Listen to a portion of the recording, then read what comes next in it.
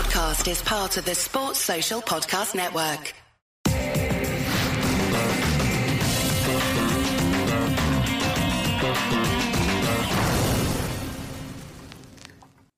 Hello, everybody, and welcome to Cricket Unfiltered. I'm Menners, and Baisley is back, fresh from plucking miracle catches at Optus Stadium. I'm joined by James Baisley from the Adelaide Strikers and the Queensland Bulls. James, welcome back. How are you feeling? Thanks, Menners. It's good to be back on Cricket Unfiltered with you. I'm feeling great, thank you. Big Bash is wrapped up, so I look forward to talking a bit about that, and lots of cricket since we last spoke, so it's going to be a good app. Yeah, absolutely. It's great to have you back. It was good to see you out there running around in the blue for the Strikers and, taking your annual leave from Cricket Unfiltered. But, you'll have to apply for more leave if you get picked up by any more tournaments. Sure. So I wanted to talk about your reflections on the Big Bash, but I think it's first I want to look at the Test summer and some of the fallout from Australia's defeat at the Gabba. And I have to say, it was a fantastic Test match on Sunday. I was so happy.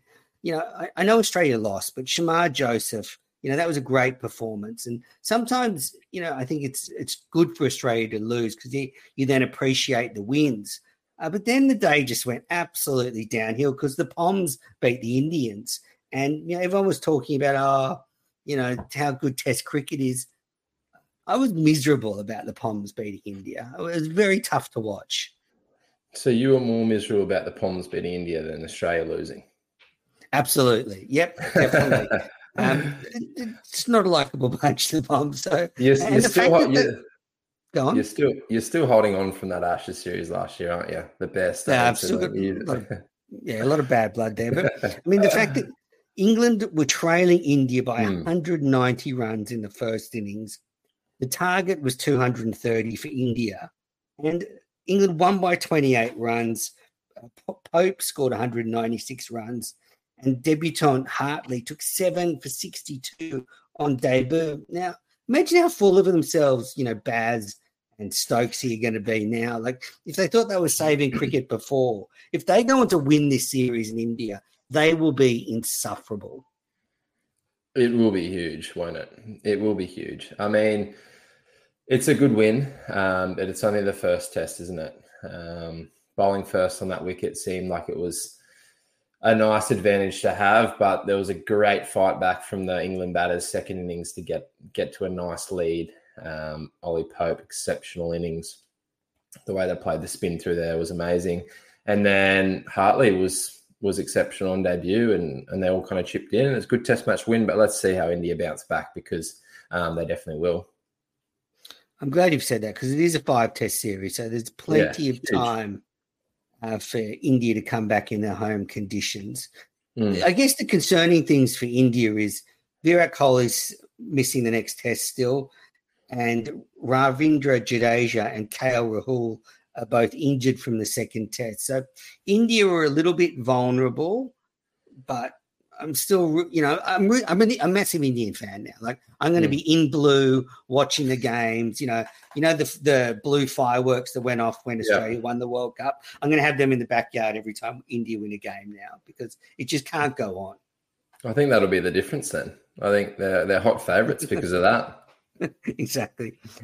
So looking at the Test World Championship table after Australia's loss. And this is one of the sort of vagaries of the table. Australia is still on top. They've played 10 Test matches. They've won 6. They've lost 3, drawn 1. So their winning percentage is 55%. So they're on top. South Africa are second on the table. They've played 2 Test matches. They've won 1 and they've lost 1. Yet they get second spot. New Zealand are in third spot and Bangladesh fourth spot, both with 1 win and 1 loss. So I guess that's where the Test Championship probably needs to develop a bit more. Some teams are playing a lot more matches than others. It seems a bit strange. Yeah, I can't get my head around that actually, Menace, that you've said it. It's obviously a real unique criteria and process to reward the points in that system, isn't it? But, I mean, it's probably going to be hard in the future to have, every test nation playing the same amount of tests. I think there always will be some differences, scheduling and the difference between formats and stuff like that. But yeah, it's interesting to know the criteria there, and unique and interesting, isn't it? Do you know anything? Do you know how it's kind of rewarded? Like how? Well, they do it on. They have the Future Tours program, and the minimum is 2 test series, and you have to play. You're drawn against certain teams in the 2-year cycle, and you have to play them at a minimum of 2 tests, and it's determined whether it's home or away. But then you have the things like, Australia plays a 5-test Ashes series. We play we're going to play 5 tests against India next summer. So some teams are playing more, and then they just weight it on win percentage. But it just seems a bit strange. On the bottom of the table, though, is Sri Lanka with 2 matches and 2 losses. And England is second from the bottom. 6 matches, 3 losses. 2 losses, 3 wins. I'll get some of these right eventually. So, England down the bottom, which is heartening. Australia at the top, but a long way to go. So, and that's where. So the win the loss against the West Indies in that final Test match, it may come back to bite Australia at the end of this Test championship cycle. If they just miss out on the final, they'll look back at the points they didn't get at the Gabba and think, what might have been. I guess that's the bigger picture for the loss on Sunday. Yeah, exactly right. I think in saying that, they wouldn't be thinking about that now, would they? They'd be thinking how they're going to brush themselves off and go and play a really good series in New Zealand. So let's hope that it doesn't come back to bite us when it comes to the World Test Championship. I think there's good cricket ahead for us, so I believe it won't. But credit to the West Indies as well for, causing a big upset at the Gabba. Oh, absolutely. And there's been some fallout from the Gabba. Now, when you're at the Adelaide Strikers, your assistant coach, Tim Paine, great character, and he's got a radio station a radio show in Tasmania, and he wasn't very happy with some of the Australian players barracking for the West Indies on Sunday. Have a listen. Performance. And I just don't like it. It feels a bit uncomfortable. It's like, why are you barracking against your team that you played in? So that was Tim Paine there, having a go at some of the commentators. Like players, people like Adam Gilchrist. And Adam Gilchrist was like hugging Brian Lara when Australia lost. So I get where Tim Paine's coming from. He's just retired. He was the Australian captain. It probably feels a little bit uncomfortable for him to start barracking for other teams. But I can also understand if you're a commentator and a spectator, you can objectively step back and detach that patriotism and go, this is great for cricket. This is a great story. I'm disappointed we lost, but I'm really happy for people like Brian Lara who've been coming here for 30 years and haven't seen a win. So I don't know. I like Tim Paine. I think he's very interesting on the radio. I think he might have got that one wrong. Yeah, I think I can understand both points. I think Tim's great, and he's only fresh out of the game still, isn't he? So that's where that passion comes through is understanding that he led that team, he led that Australian team in a tough time, and got them back to where they needed to be. And it hasn't been long since he's been out of it, so he would probably feel, in a way, it probably feels like a bit of a loss to him sometimes, and an unacceptable loss. So I can understand he's fresh out the game. He's still passionate. It's a team that he led. And then I can also understand guys have been out the game a lot longer than Tim. More from a spectator's point of view, I guess, understanding that probably going into that series and that test match, it was like, this is going to be a bit of a whitewash. Suddenly we have a really good game on our hands at the Gabba. And that probably just engaged them a little bit more. In saying that probably engaged them a little bit more, took them by a little bit of a surprise, and suddenly they had a really good game of cricket. And they were, supportive. I don't think they were barracking for the West Indies. I just think they were supportive of a nation who did something special and haven't done for a while. So I think they're both a little bit different opinions coming from a little bit different, life stages, perspectives in a way, if that makes sense. Yeah, absolutely. And I love the way Paine has a crack on the radio. I think he's really interesting. Yeah. He's very opinionated.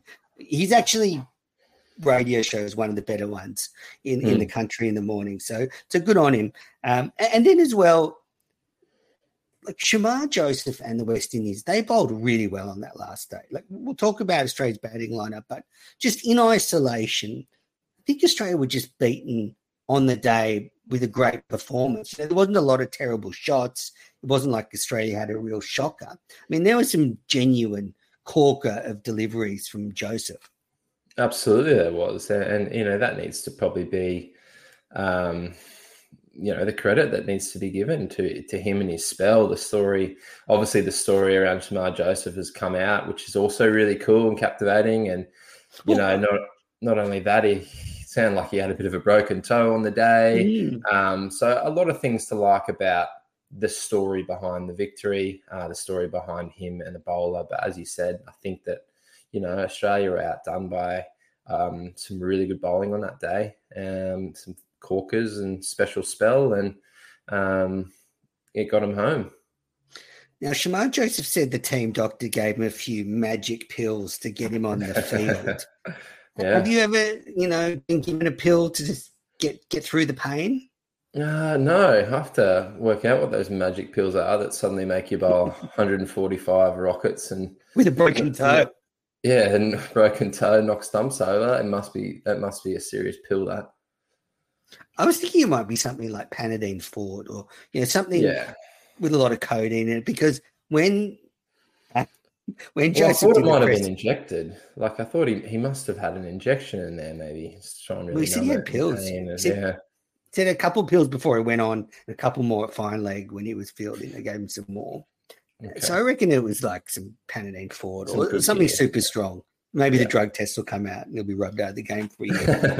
But I'm joking, of course. But he was, he was a bit loopy at the press conference afterwards. Those pills with a lot of codeine can send you a bit haywire. Like he said he's not going to play T20 cricket. He said he's always going to be available for the West Indies.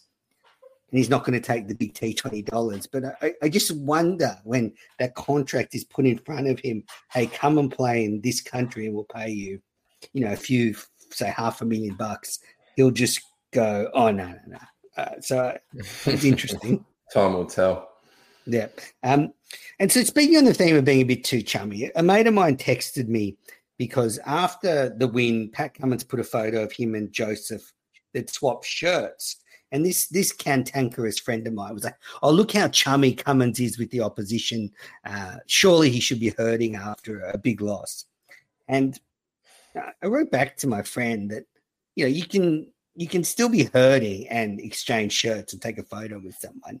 Like I think that's one of the good things about Cummins is that he does understand the bigger picture, and he is able to put aside, his own personal anguish at losing. I'm telling you, it would have been there. Like, there's no doubt he would have been pissed that they didn't win. That's the first test he's ever lost at home since being captain. So I think you can put that aside and still go into the dressing room and go, well done, mate. Here's my shirt. Loved what you did. Yeah, I agree. I think it shows really good character. And what I think people don't understand is that these West Indies guys, coming from a very different place than the Australian cricketers, but I think they would idolise the Australian cricket team. You know what I mean? They would idolise Pat Cummins. They would idolise these guys that they're playing against. So for Pat to then show that kind of character is huge, because these guys are, the heroes to the West Indies probably. They're thinking far out, I'm playing Smith and Cummins and all these guys. We're coming up against them.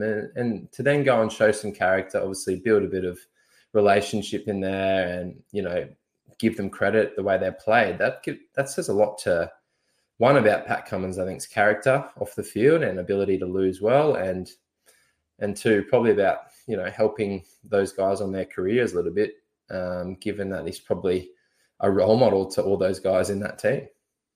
Absolutely. It's just good sportsmanship. And, I think it's really clear, and you can probably speak to this more being a professional cricketer, but you can still be ultra bloody competitive on the field and really want to win and give your best, and still come off the field and be mates with people like that. In fact, sometimes when you're against your mates, you're even more competitive.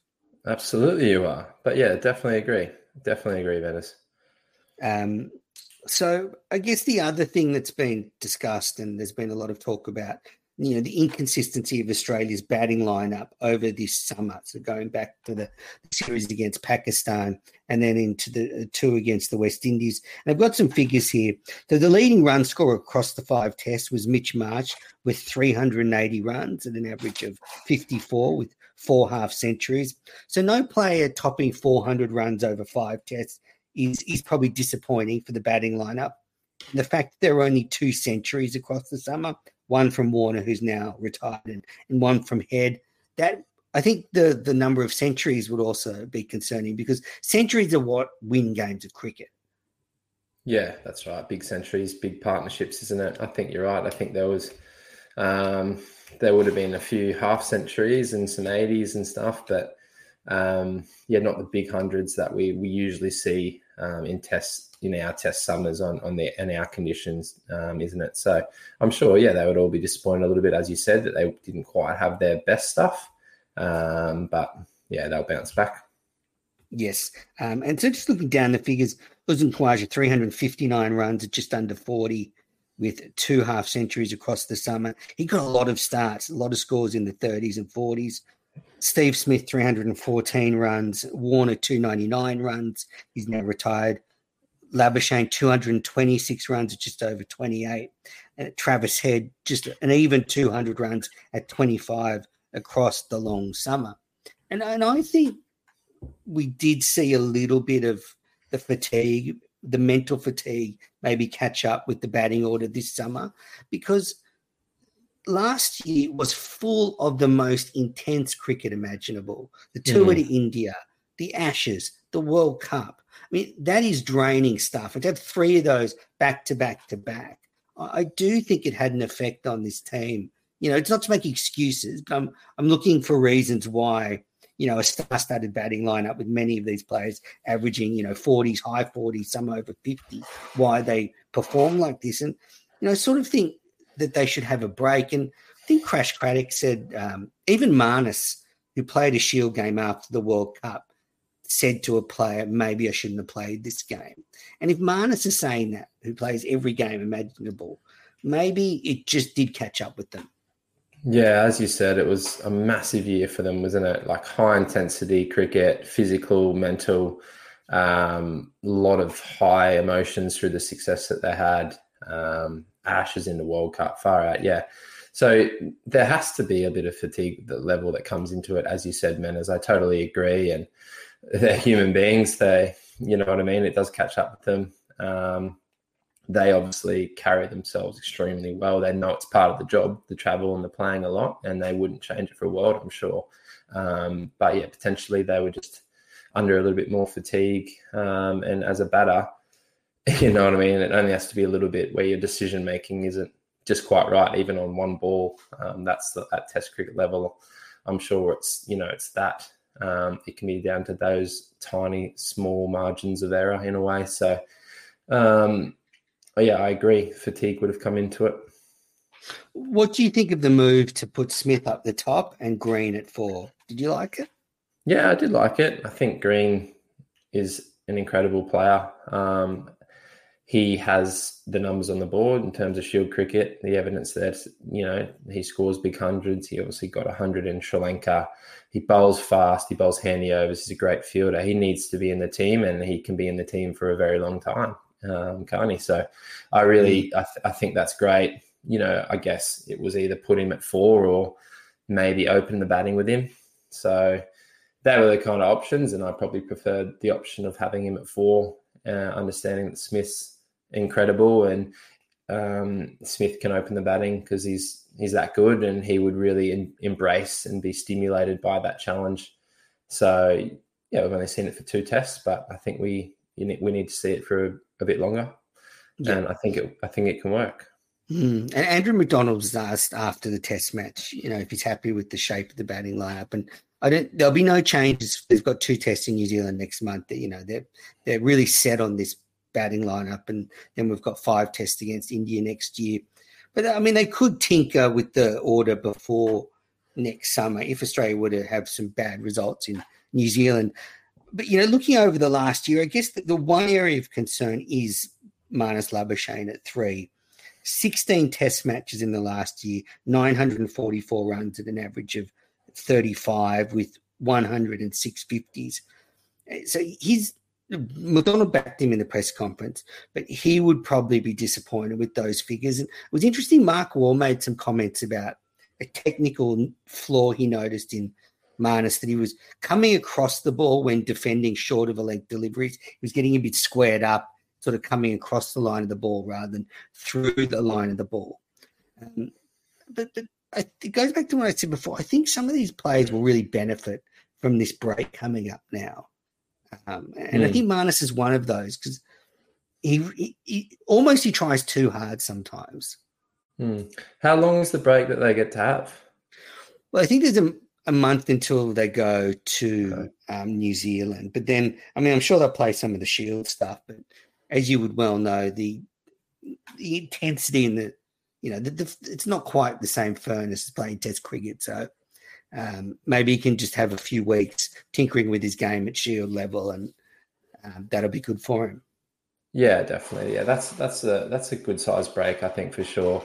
Well, I think with Marn is that we're probably so used, or people are so used to him averaging 65, 70 almost there for a few years, is that when he, had a bit of a leaner period, it was still averaging 35, it's not dire straits at all. So just understanding that, it's been a little bit leaner, I guess, but we're also coming off the back of probably comparing him to being, averaging 65, 70, which is just kind of unheard of. So I hope people understand that a little bit. He'll be tinkering a little bit. I know he'll be tinkering a little bit. He always does, and that's one of his strengths that he does, is he knows his game inside out. He knows what he's doing. He knows how to tinker. He enjoys that process. So he will be tinkering now, and he will score Test hundreds very soon. I'm sure of it.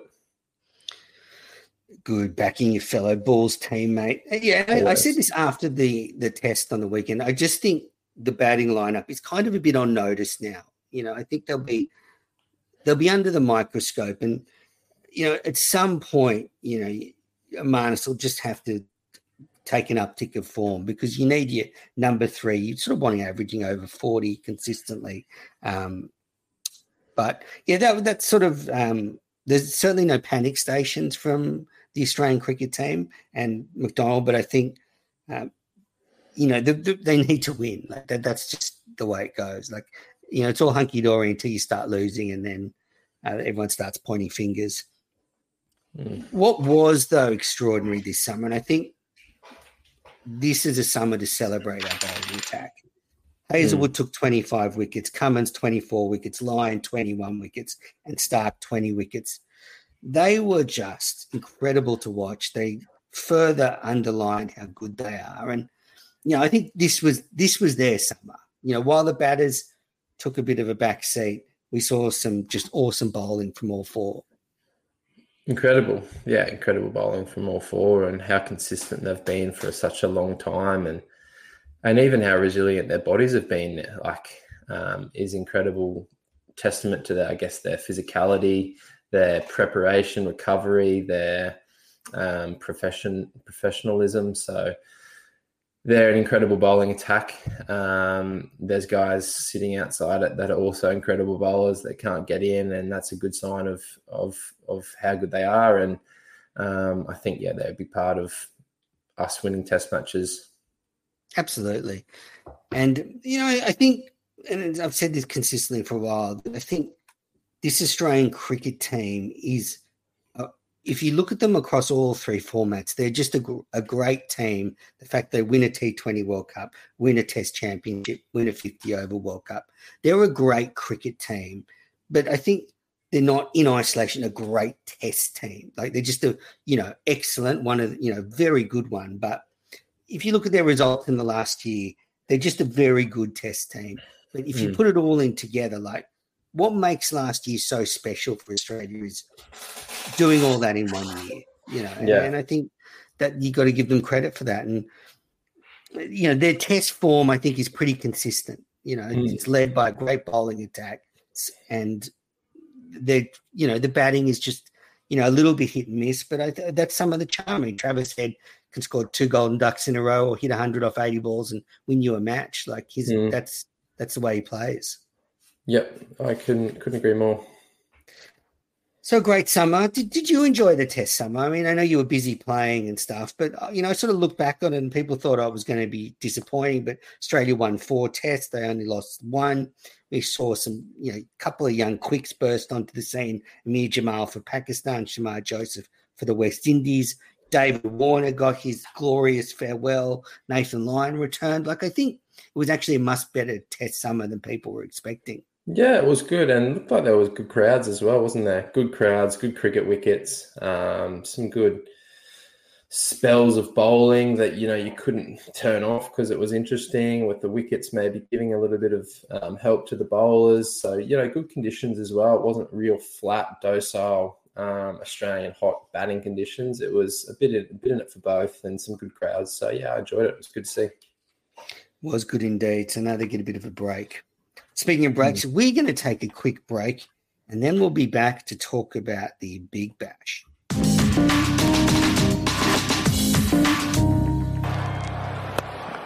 Straight up in the air. Man gets tight on the rope. Is this the win for the Strikers? Is this the win for the Strikers? I think it is the win for the Strikers. On an incredible night, Paisley finishes it off with absolute beauty. Welcome back to the Cricket Unfiltered podcast. That was my co-host today, James Paisley, pulling off an absolute ripper at Optus Stadium to end the Scorchers campaign. And it must have been sweet to do that after losing the Big Bash final last summer there, and then going back there and getting a win with the Strikers. Yeah, it's hard to win over there for sure. So it did feel really special, and it was a convincing performance. Obviously, we hit them with a lot of spin that night, and just kind of took the pace off their batters, which I guess loved the pace, and just a really fun, good night. And yeah, I haven't heard the crowd that quiet for a while, so that was really enjoyable. Obviously, they're a special team. They're a great crowd. They're tough to beat there, so that makes it more rewarding, I guess, more special. Yeah, and you were that viral moment of the Big Bash that night, that catch, juggling away on the boundary. It was a pretty good catch. Do you want to talk us through it? Oh, mate, I'll take it. That's for sure. It was a good catch. It was great to finish the game like that, I guess. Yeah, it definitely went up. I knew I was obviously in a hot spot with Boise Bow on his leg spin. Cooper Connolly needed to hit sixes, and he definitely can. So I knew I was going to get a ball come my way. Obviously a bit of a miss hit, and all kind of went that way. I think, yeah, we do practice catches like that. I know maybe 5-6 years ago, a catch like that, everyone went crazy. But now it's almost like you see a lot of those catches, don't you? And they're quite clinical. They're quite expected to be taken. So that's why we practice it in training with the ropes and with the drills like that, as we catch.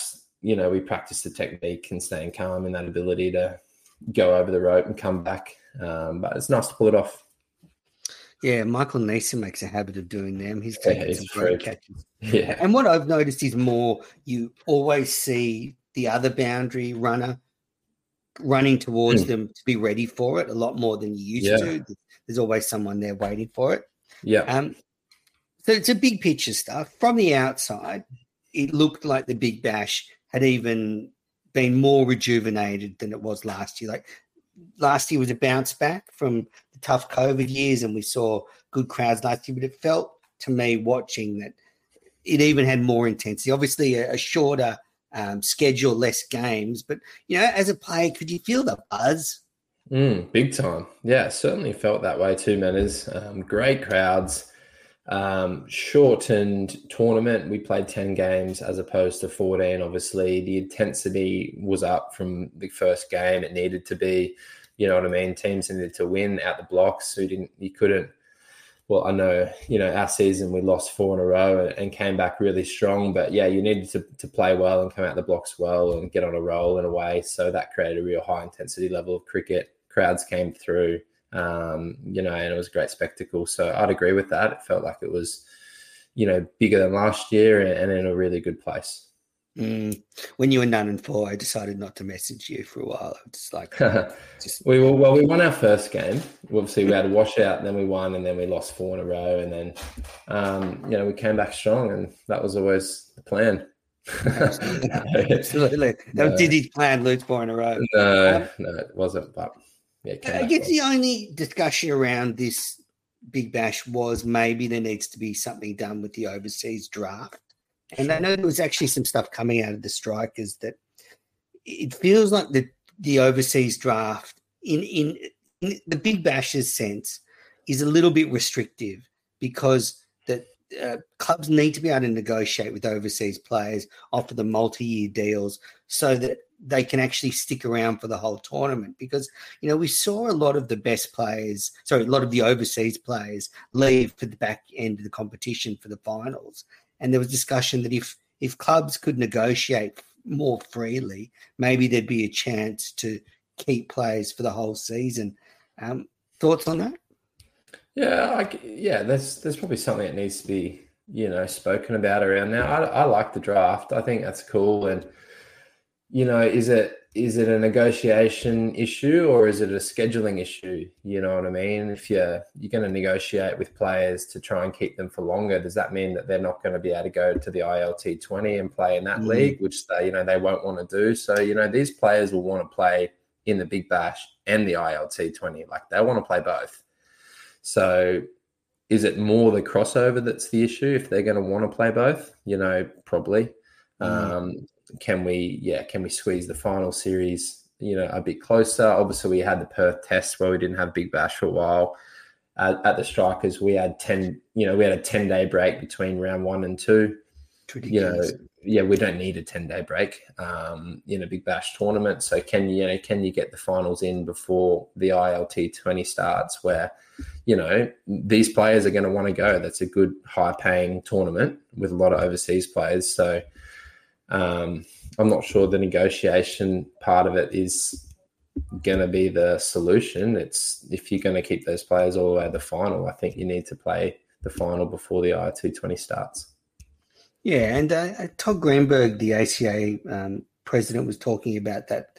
I think you're right that there'll be more traditional test summers coming up, and there won't be that gap to play a Perth test, and therefore you can even further compact the Big Bash. And you might have this great scenario where the Sydney test ends and you've got maybe sort of 2 weeks of competition, including the finals. So you end sort of, you know, around that 20th of January when the ILT 20 is sort of kicking off.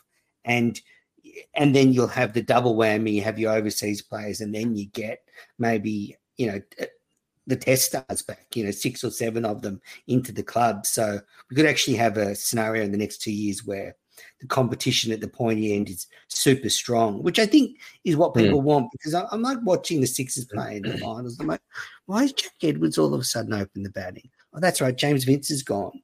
And, you know, I just think it would be better for the competition if they can stay till the end. Yeah, I think there's a solution there, and I think they can work through it. As you said, it's more of a scheduling and, you know, working out the best fit. So tell me, how was the move to the Strikers?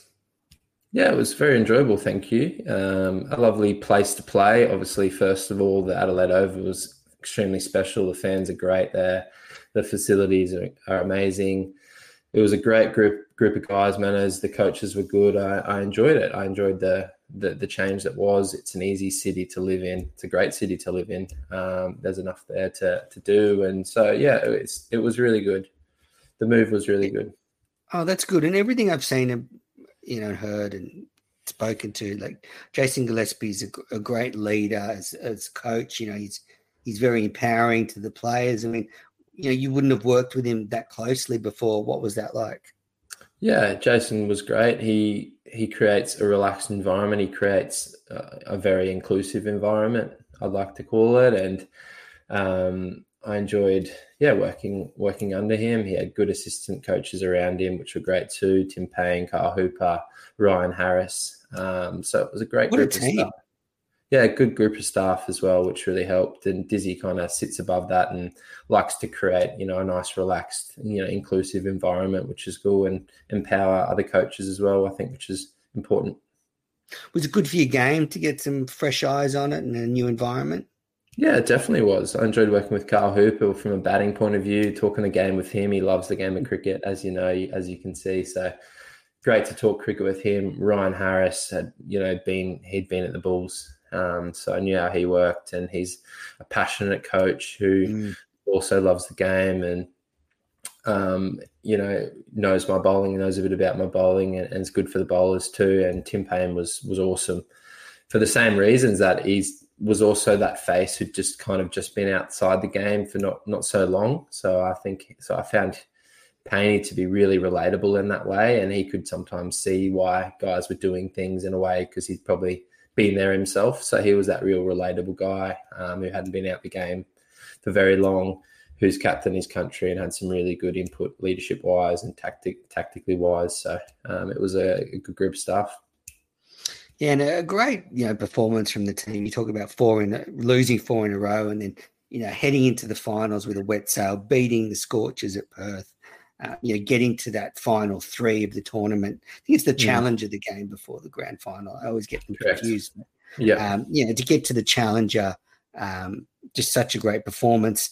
And then you came up against a rampaging Josh Brown on the Gold Coast.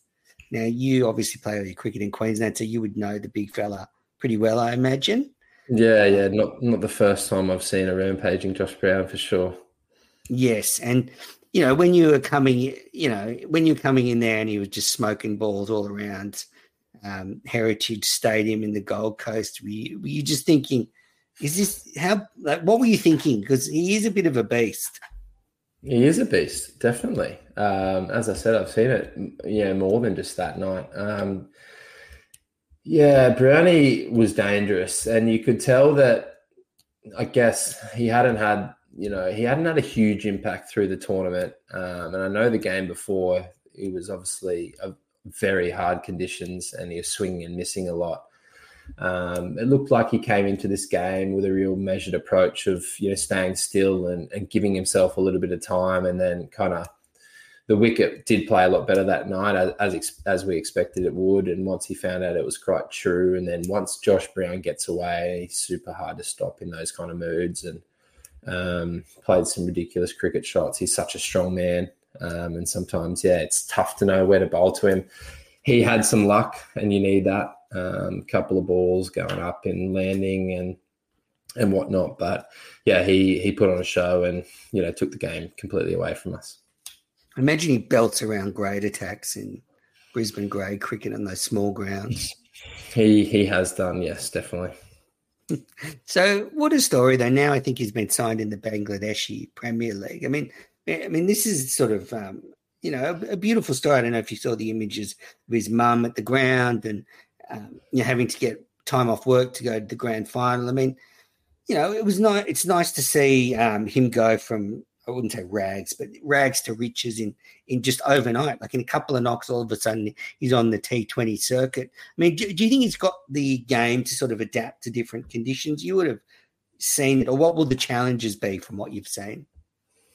I think the challenges will be that, won't it? It'll be adapting to different conditions and staying true to yourself and your game, when things aren't quite going your way, which I think Josh does really well. Is, he goes out and he just loves hitting sixes, and he tries to hit sixes. He knows that that's not good, that might be a little bit inconsistent at times, but he also knows is that when he gets it right, he gets 140 off 60 balls and he wins himself, wins his whole team a final. So understanding that, staying true to himself, and hopefully he gets around, coaches and everyone who back him in with that same philosophy. And also in saying that, he gets better at what he needs to get better at, and he makes mistakes and learns from them and grows. And he can be great.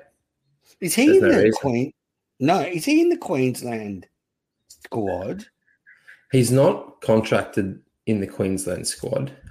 He obviously comes to our trainings and he's around a bit. I'm not sure he has I don't want to speak out of place for Josh, but I don't know how much he loves the longer form of the game.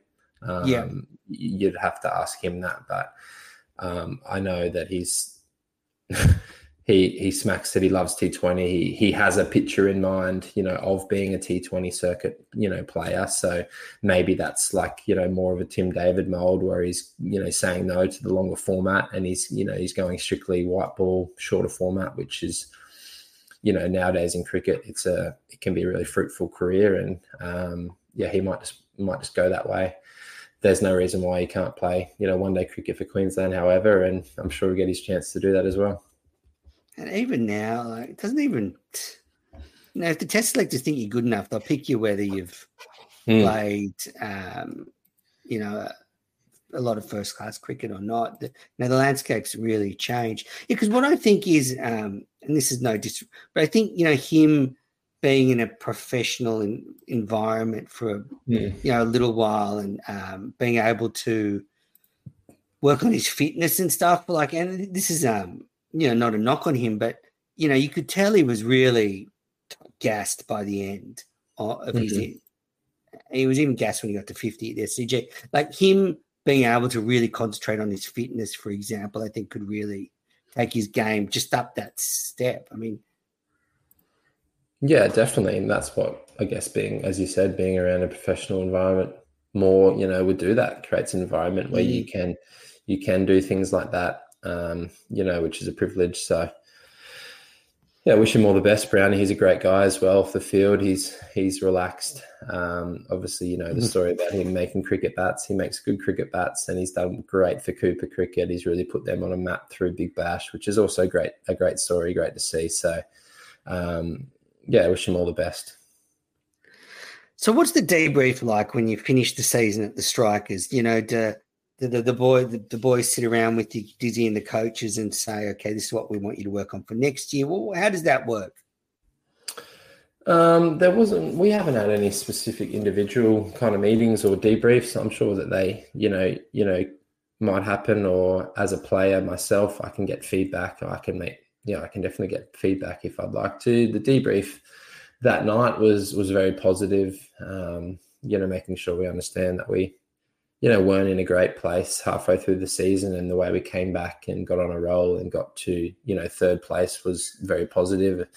Beating Perth in Perth and doing things like that made us believe and understand, we can beat any team anywhere on our night. So taking that away, and then individually, it's firstly up to you to reflect, isn't it? And understand where you could have been a bit better and what you'd like to do differently or work on, and then getting feedback from coaches if you want like that, and then moving on. But your fond memories, like we were, as you said, we lost 4 in a row, but there was things we needed to polish up, definitely. But Shorty was great because Shorty and Dizzy, there was obviously disappointment there, but they did actually always reiterate the fact that, we were really close to playing really good cricket. You know what I mean? There was a couple of things that didn't go our way, and we were losing. We had a couple of close losses. The messaging was really positive around, we're really close here.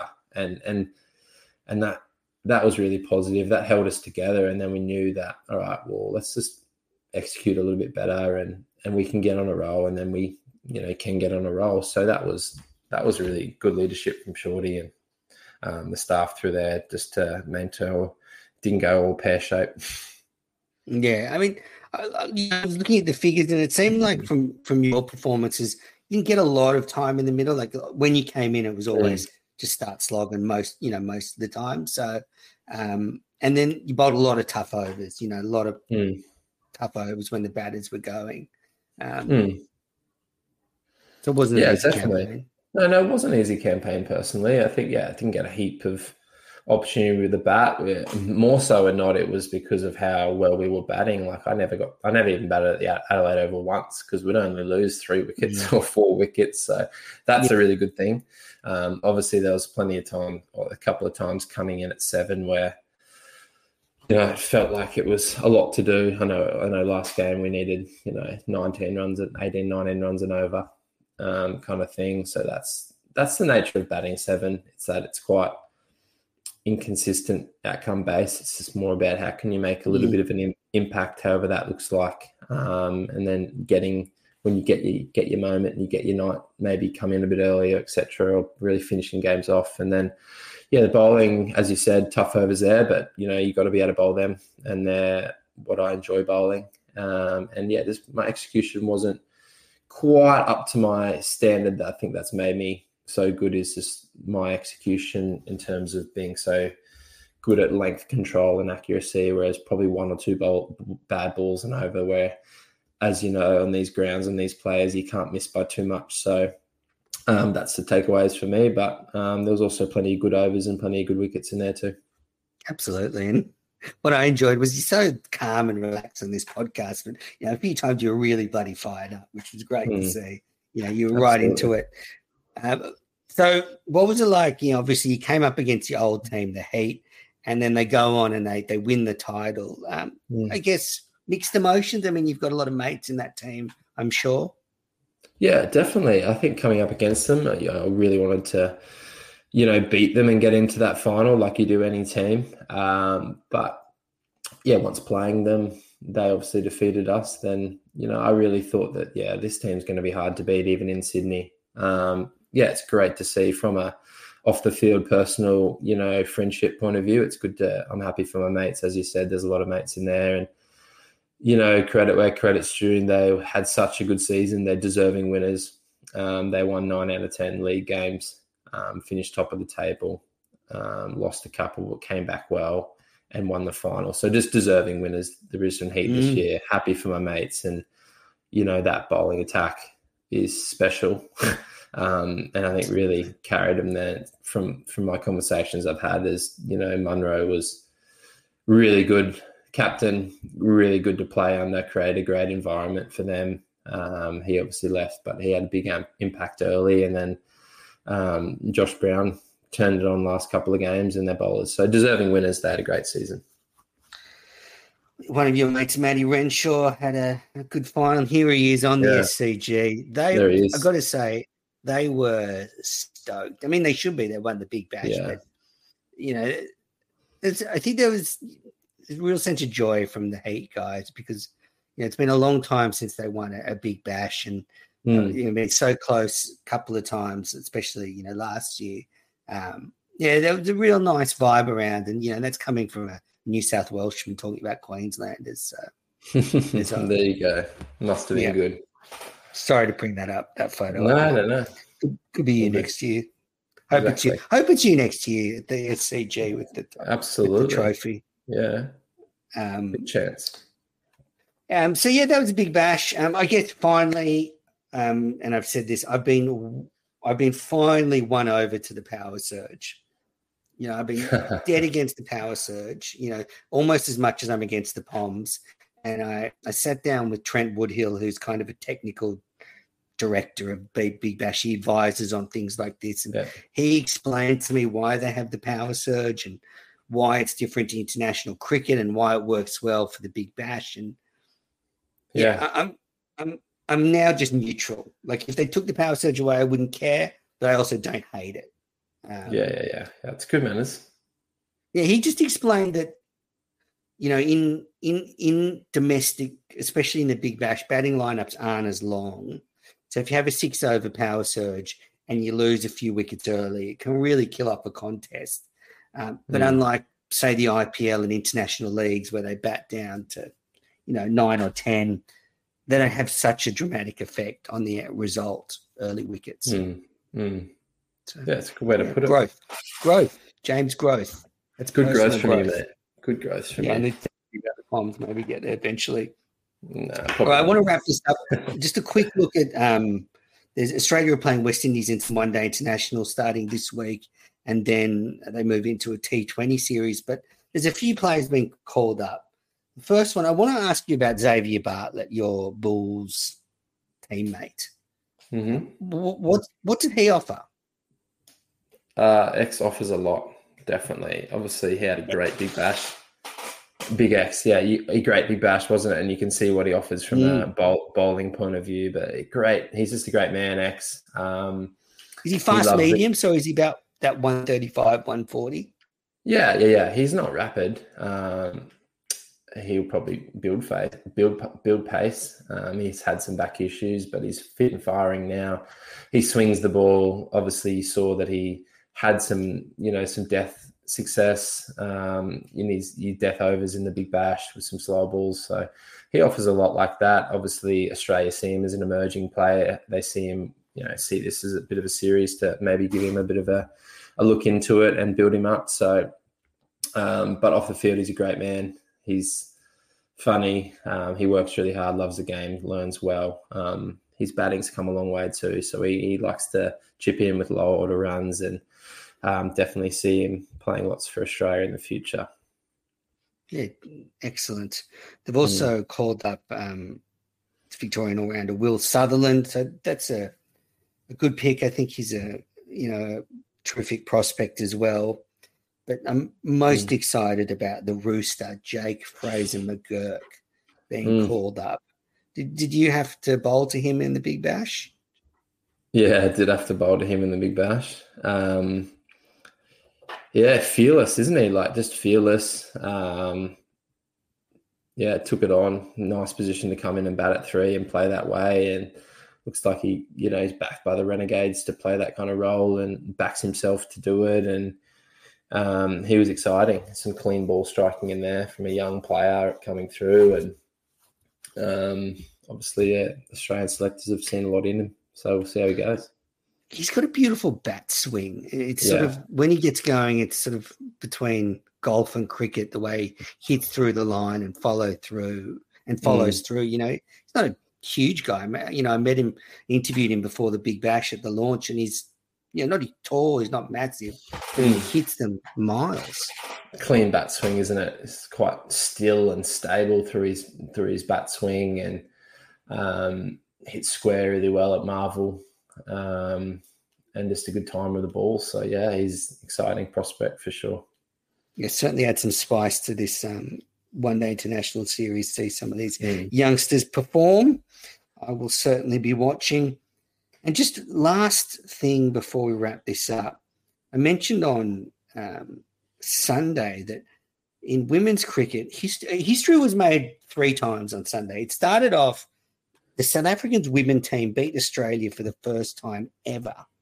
Friend of the show, Laura Vulvart, is the skipper now.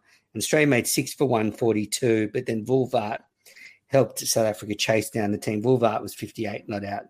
Tasman Bridge 41 not out. And I just think it's great for international cricket. I mean, not great for the Australian team to lose, but the fact that South Africa could never beat Australian white ball cricket, it's good that that's been overturned, because it just means it'll just adds more to the competition. And, do you think Australia in the women's team has come a little bit back to the pack since Meg Lanning retired? And I think that's expected. I mean, when you lose a giant of the game like Meg Lanning, it's going to leave a hole. Especially as the captain too, right? Probably the best batter and your captain, like how much of a hole that would leave, definitely. So they'll rebuild a little bit under new leadership and get back to where they are. But as you said, there has to be that little bit of period where, the new leadership might do it a little bit differently, or just find their feet, or feel the pressure a little bit of filling someone so good's shoes. So there'll be that period of adjustment. Yeah, so that series is now locked at 1-1. We're recording this Tuesday afternoon, so it'll be played Tuesday night, the decider. But good competitive series there. And you can see South Africa is a women's team on the rise, led by Vulvart. So, great stuff. Well, that's it, Bays, for Cricket Unfiltered. Not quite as testing as the Big Bash coming on the podcast. Well, what's the plan now for you? Back into Queensland training. We have Shield games coming up, one-day games coming up, trying to finish the year well. There's club cricket involved as well. So finishing the year well, Manners, and then probably having a little bit of a break. Oh, yeah, you got plans for the winter yet? Not totally sure. We'll see. I was originally thinking I might go back to England. I'm not sure now. We'll wait and see if there's any deals that come up with that. Otherwise, I might take a little bit of a rest. I've had a few body issues this year, a few niggles, so I might need to get the feet up a little bit, play a bit of golf and relax. Excellent. Well, James, thanks for joining me on Cricket Unfiltered. It was great to hear about your big bash. Congratulations. You made the last 3. Let's hope next season it's one better for the Strikers. Absolutely. 2 better. Well, 1 game better, but 2 spots better. Yeah. We'll catch up soon. Thanks, everybody, for listening. Thanks, Menners. Thanks, guys.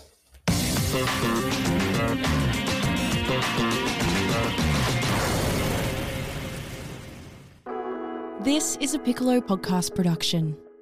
Sports Social Podcast Network.